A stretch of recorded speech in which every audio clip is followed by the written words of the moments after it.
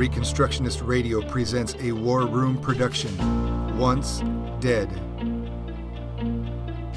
where brothers and sisters in the faith share God's grace upon their lives, how they were once spiritually dead in their trespasses and sins, but are now kingdom-driven by the grace of God so undeserved.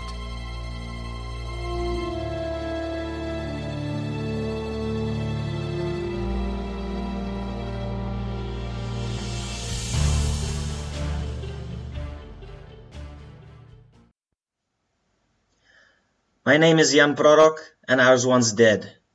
I was born in Pilsen in the Czech Republic in February 1990, 3 short months after the fall of communism in my country.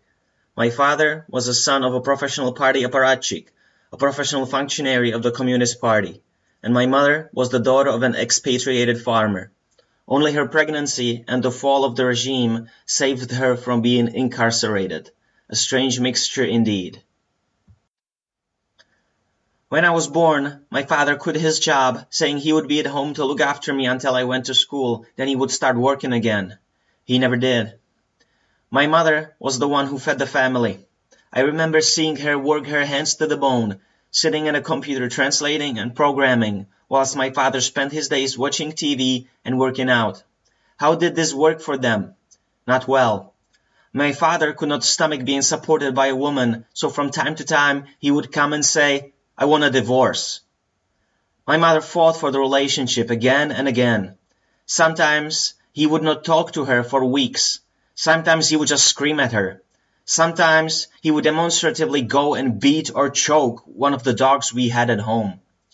I remember my mother being constantly depressed. She often talked about suicide. She often told me, "I can't take it anymore. I'll just kill myself.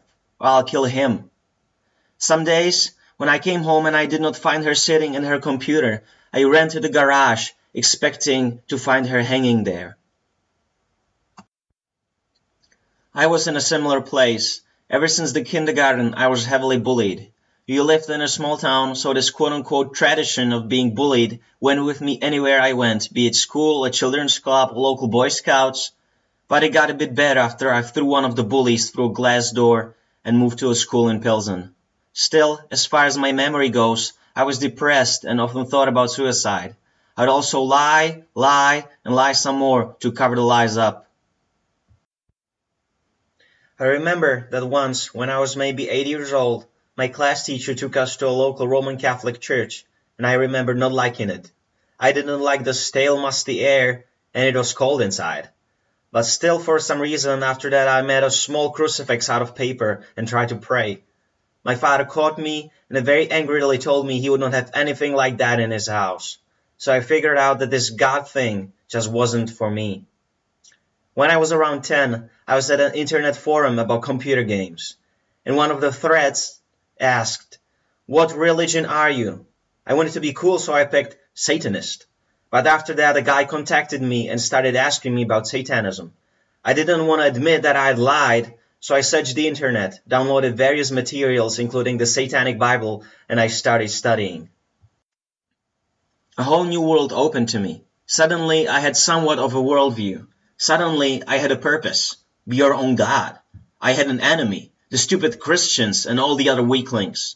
I understood why there was pain in the world, because of the stupid Christians and all the other weaklings. I had a force to drive me. Hate. Simple enough. So, when I was 11, I smoked weed for the first time. I decorated the walls of my room with porn posters. I started drinking hard liquor when I was 13, I think. I still hated my life, but there were people who understood me. Various metal and rap artists talking about hate, death, suicide, murder, depression, and drugs. But it was not that simple. All through high school, I was one of the outcasts, which was understandable with my half-shaven head, spikes, heavy boots, and bullet belts. I kept hearing I would not accomplish anything in life, and I did not care. I was searching for a philosophy or religion which could explain the world to me, which would explain the pain and suffering that I kept seeing in my life. If atheism is true, I'll just kill myself. There's no purpose to all of this. But what if it's not? What if? I studied Northern paganism. Islam, anarchism, esoteric forms of Nazism, Völkisch Satanism, all the while keeping one common denominator, hate for Christians and Christianity. I kept suppressing the truth of God in unrighteousness. This search for the meaning of existence did not prevent me from spending most of my afternoons and evenings in a pub and being addicted to porn, for, as the scripture says, the works of the flesh are clearly revealed, which are adultery, fornication, uncleanness, lustfulness, fightings, jealousies, angers, rivalries, divisions, heresies, envyings, and that was pretty much my whole life. When my 18th birthday came, a whole new level of freedom came with it. Not only could I now sit in the pub legally, but I could write my own apologies for school absence. I almost did not graduate, but somehow I did. So I went partying with my classmates, and that very night, my father hanged himself. I remember being woken up in the morning by a ringing telephone in my flat. I did not have my wallet nor my glasses. My face was all bloody, and my mother told me the news. I did not care. A few months before that, my father came with another divorce proposal, and my mother said yes. So he moved out, he took pretty much all of our money, and was harassing us. So I was just a step from sending him to a hospital. And now he was dead. I suddenly felt empty. I had hated him for so many years that now there was an empty space inside of me, and I filled it with religious Satanism. I got to one of the most intense and extreme forms of Satanism. Incantations, ritual self-mutilation, supporting abortion precisely because it is murder, all that. I knew God was real, and I was open about hating him. I was open about being a slave to Satan, and I was proud of it. I made a religion out of fulfilling the lusts of my flesh. I was by nature a child of wrath, even as others, and I was proud of it. And yet, a crisis came. I was thinking, if God is real, then maybe Christianity might be the way to go. The cross had always fascinated me. I did not understand it. I did not know that Christ died on the cross for sinners, that he was delivered for our trespasses and raised for our justification, that for our sake God made him to be sin who knew no sin, so that in him we might become the righteousness of God. I was not able to explain it, but I knew that the cross of Christ somehow meant peace, that it meant purity and cleansing. So I wrote to a few Czech quote-unquote Christian groups on Facebook. I even wrote to a pastor whom a person in one of those groups recommended to me. Looking back at it, it was a cry for help. And I got no answer except for, "You're possessed. There's no hope for you." At least, this is what I understood. This proved to me that Christianity was false. If they really had the truth, they would for sure be more zealous and excited about it, like I was about my Satanism. Heck, I was willing to kill myself for my religion, and they were not willing to answer a simple message. Yes, I said I was willing to kill myself. I came to the conclusion that Satan wanted me to take a gun and go for a school shooting spree, but I knew I was too weak for that. I believed I needed to worship Satan more heartily, so I started listening to Antistor, Horde, Mordecai, Pantocrator, Crimson Moonlight, and other Christian black metal bands to get into the quote-unquote worshipful mindset. And I liked a Bible page on Facebook to get more reverent attitude in my satanic religion so that I could go and kill myself and many other people. And that is how I got exposed to the gospel. For the word of God is living and active, sharper than any two-edged sword, piercing to the division of soul and of spirit, of joints and of marrow, and discerning the thoughts and intentions of the heart. And no creature is hidden from his sight, but all are naked and exposed to the eyes of him to whom we must give account. One day, I believe about 3 weeks before I would have gone to a school with a gun, I came across a devotional video on that Bible page. I wanted to have some good laugh about those stupid Christians, so I watched it. And I was amazed. All the Christians I had met until then were either bitter or did not know what they believed, or they were the most sexually promiscuous and heavily partying hypocrites I knew. Even we, on a secular high school, could not measure up to what they did at the Roman Catholic high school just across the street. But this was different. This Australian preacher seemed to know what he was talking about, and he was excited about it, and full of life. He talked about the peace, joy, and strength he had in Christ, and I could not stop watching. And at once, I was watching a bunch of Christian rappers rapping about loving life, about serving God, about God changing their lives and bringing them from death to life. I watched testimony of one of them, how he forced his girlfriend to have an abortion, to murder their child in the womb, and how he later repented and received forgiveness in Christ, how he was rescued from the domain of darkness and transferred to the kingdom of God's beloved Son. My world was shattered. Suddenly, death did not seem beautiful. Suddenly, abortion did not seem right. Suddenly, I thought I actually wanted to live. The truth about God and His law, which was written in my very being, was screaming in my ears. So, like many times before, I took a knife and started cutting myself. I needed to stick to the original plan. And there I was, cutting myself, bleeding, hearing voices in my head telling me not to listen to that stuff, that it's just God messing with me. Stick to the plan. Do not listen. You can make it. You can kill those people and yourself. I don't want to die. Not yet. I realized how enslaved I was. I experienced the truth of Ephesians 2, that I was in the grip of the prince of the power of the air, of the spirit that is now working in the sons of disobedience. And in that moment, I knew that there are only two ways.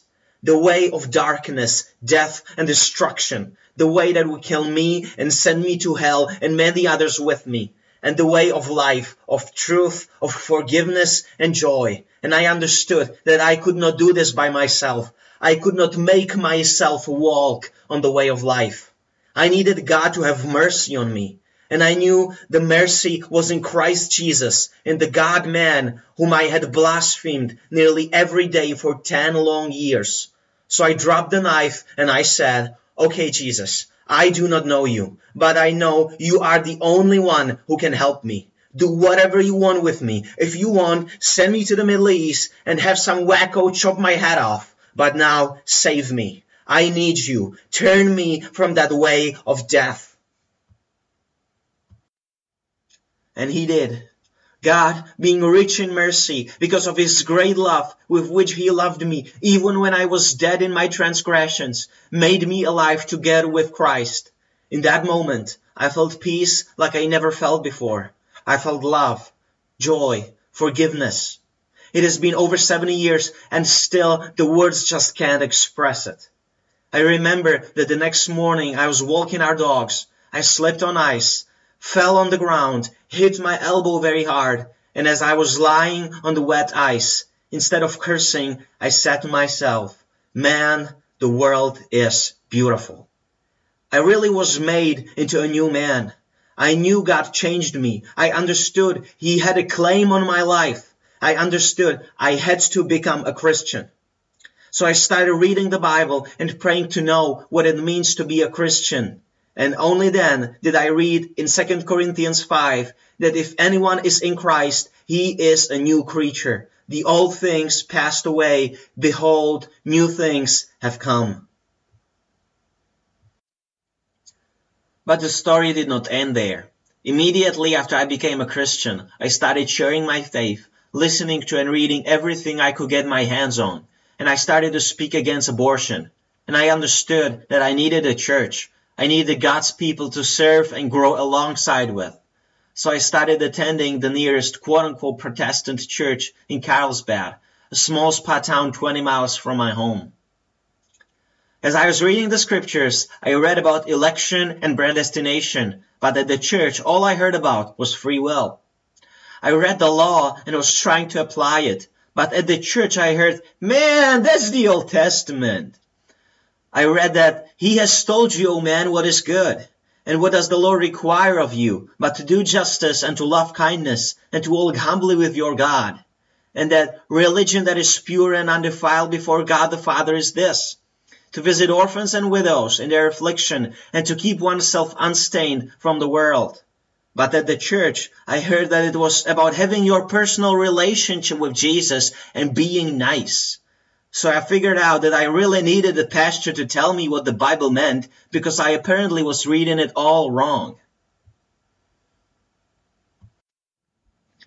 After like half a year, I got into trouble with the leadership because I went to a music festival to hand out tracts and to share the faith with the people there, and the leadership apparently didn't like it. But, well, when I saw the unbelieving children of the elders, the overall passivity of the church, and the fact that one of the elders joyfully shared with me that he watches porn with his colleagues at work so that he can share the gospel with them, I was pretty much done. I might as well listen to sermons at home with my mother, who was by the grace of God slowly but surely also becoming a Christian. Add to that the fact that I every day exchange thousands of words with a Christian girl from Slovakia, whom I met through Facebook and with whom I was quickly falling in love, so I did not really have time to drag myself to Carlsbad anyway.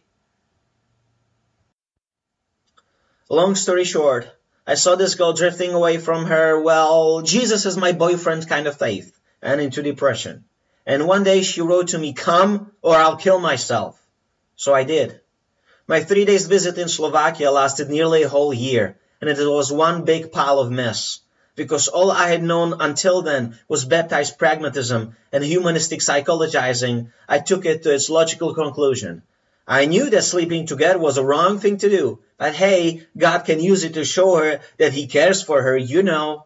If she will see that I'll do anything for her, surely she will come back to God. And when she does, we will clean up our act, and I'll be able to return to God too. As I cannot come back to God before I behave well enough, and I cannot behave well enough because she needs me to sleep with her, blah, blah, blah. I know it sounds ridiculous, but that's how I thought, because, you know, it's about your own personal relationship with Jesus, and He understands.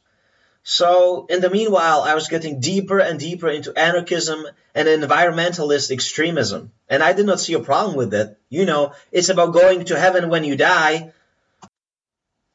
But as with all disobedience, it did not help at all.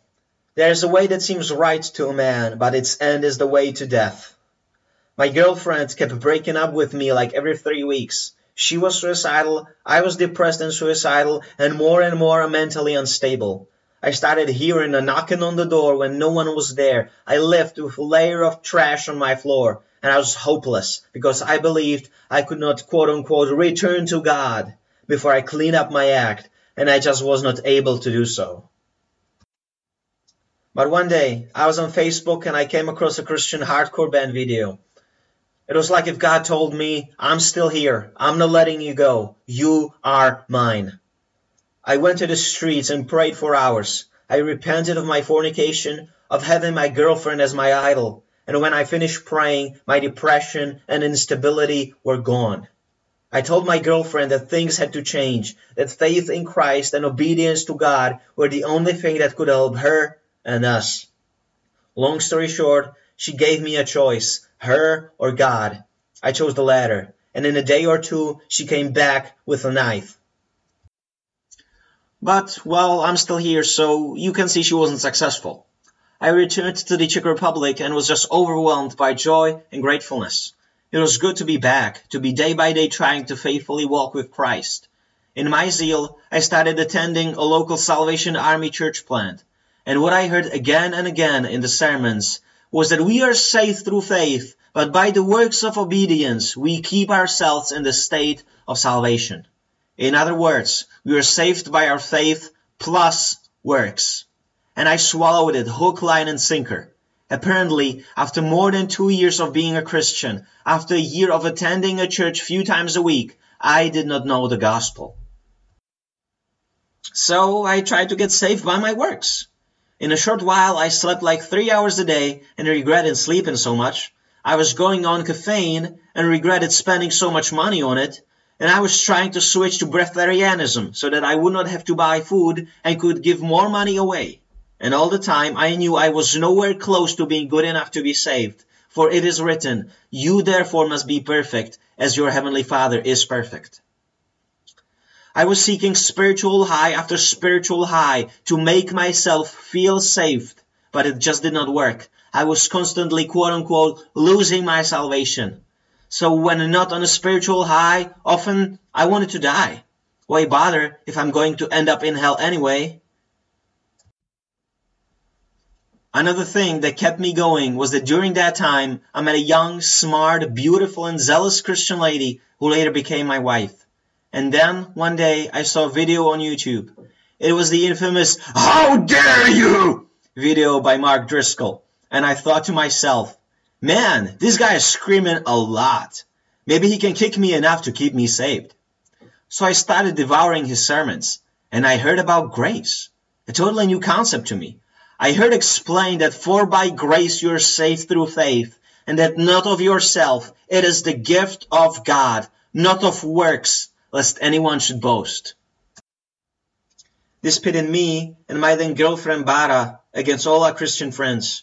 Man, if it was only by grace, people could just go and live like devils. Works definitely play a role in your salvation. Of course you can lose it by lack of works.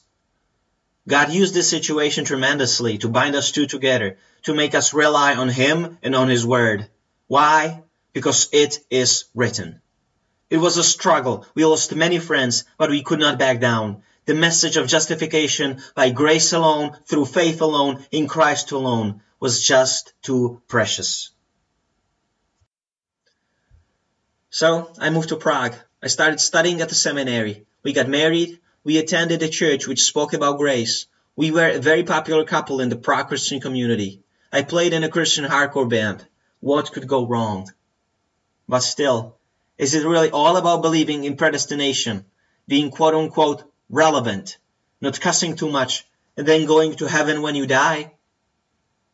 I started studying theology more seriously. I looked everywhere, including the cults, to see what they were about. Methodism, mysticism, Roman Catholicism, Jehovah's Witnesses, liberation theology, Christian universalism. And I started seeing that theology, and I mean the theology of the Reformation, really matters. Which meant our popularity started to decline and our friends disappear. And then our pastor said that Muslims were our brothers in faith. It was the time to leave. And from the side of the leadership of the church, our leaving was nasty. But that is what Jesus promised to us. If the world hates you, know that it has hated me before it hated you. Suddenly, we had just a handful of friends left. We thought we were the only Reformed people in our country. One day, an acquaintance of ours told us that a few people were about to plant a quote-unquote Reformed church in Prague. We became a part of the team, and it did not take long before I started preaching there and joined the other two preaching elders. They preached salvation by grace alone through faith alone. True. They preached predestination. True. But they were also the two foremost Czech proponents of a recent aberrant antinomian theological system, and were all the time telling me that I should check it out. And when I found out we could not go preach on the streets because the unbelievers, according to them, were not under the law, it really started to seem rather funky. The more I studied the system, the more holes I saw in it. But it made me study God's law more and to study the covenantal continuity of Scripture. At the same time, after reading He Shall Have Dominion by Kenneth Gentry, I became postmillennialist, and my world was turned upside down. So there actually is hope. What we do actually counts. The world will actually be saved. How should we then live? I was already somewhat familiar with presuppositional apologetics, so I was facing a question. God's law is apparently still at least somewhat binding, and all these Bahnsen's, Gentrys, Morecrafts, McDermotts, they have so much right. And I know a guy whom I love who believes these same things and is a friend of many of these guys. Could it really be that they all jumped the shark with where they go with God's law? It did not make sense to me. So I listened to the McDermott Hall debate, and I can still hear Joel's words ringing in my ears. If God's law is just, then it is obligatory. But if it's unjust, you will have to tell me why. I knew what that meant, because Romans 7:12 says that indeed the law is holy, and the commandment is holy, and just, and good. It meant we were going to lose friends again. It meant we are probably going to be forced out of our church. I will definitely lose the preaching position and the money connected with it. We will be called cultists, because if God's law is binding, and it is, Our duty, among other things, is abolitionism. I might as well lose all my Christian clients, but there was no turning back. After I preached the binding validity and authority of God's law for all people and in all areas of life, I was told by the people in the church that I wanted to stone people for speeding, that I was a dangerous extremist without the fear of God, that I was not allowed to ever come to the front again, not even to read scripture. We tried to explain what we really believed, but to no avail, and so we left. That was in October 2016. We tried to find a church that would preach at least the fullness of milk and would care for the orphan, the widow, and the stranger, that would show at least a hint of desire to disciple the nations, but, again, to no avail. So we meet with our friends, we try to promote faith for all of life, and in all of that, we are being greatly encouraged, helped, and exhorted by the ministry of people around Reconstructionist Radio, American Vision, Chalcedon, and by our abolitionist brothers and sisters. We are grateful for the fullness of life and hope and glory which the biblical view of the world and history brings. Our God is truly great beyond words. By the time you hear this, by God's grace, I'll have translated 7 Reformed and Reconstructionist books, about 1,300 pages, and will be working on many more. We are also engaged in abolitionist work. We are translating and writing articles, and we hope to launch a Check Faith for All of Life website this year. We are going little by little, but thanks be to God, who gives us the victory through our Lord Jesus Christ. We try to do our best to follow Paul's words. Therefore, my beloved brothers, be steadfast, immovable, always abounding in the work of the Lord, knowing that in the Lord your labor is not in vain. Whether it is Paul, or Apollos, or Cephas, or the world, or life, or death, or things present, or things to come, all are ours, and we are Christ's, and Christ is God's. Bohemia has been asleep for too long, so we pray that God would raise up followers of Hus, Žižka, and Komensky, that he would raise up men about whom it will be said, these who have turned the world upside down have come here too. They act contrary to the decrees of Caesar, saying that there is another king, one Jesus. May Christ be glorified. I was a proud hater of God. I was an empty, fornicating confessor. I was a wishy-washy, blaspheming liberal. But God is more gracious, faithful, and loving than I could ever imagine. My name is Jan Prorok, and by the grace of the Almighty God, the Father, the Son, and the Holy Spirit, I am now kingdom-driven. The Reconstructionist Radio Podcast Network brings to you a complete lineup of podcasts where you will hear practical and tactical theology. Our desire is not simply that you consume our shows, but that you also live out your faith in every area of life. We can talk all day long about these things, but if we fail to put them into practice, then we fail as ambassadors of Jesus Christ, our King. Subscribe now to your favorite Reconstructionist Radio Podcast Network shows, or you can subscribe to the Reconstructionist Radio Master Feed, where all of the content we produce, including the audiobooks and audio articles, will pop up as soon as they are available. And don't forget to visit reconstructionistradio.com to volunteer as a narrator or to partner with this ministry financially. May the Holy Spirit stir you into action for Christ and His kingdom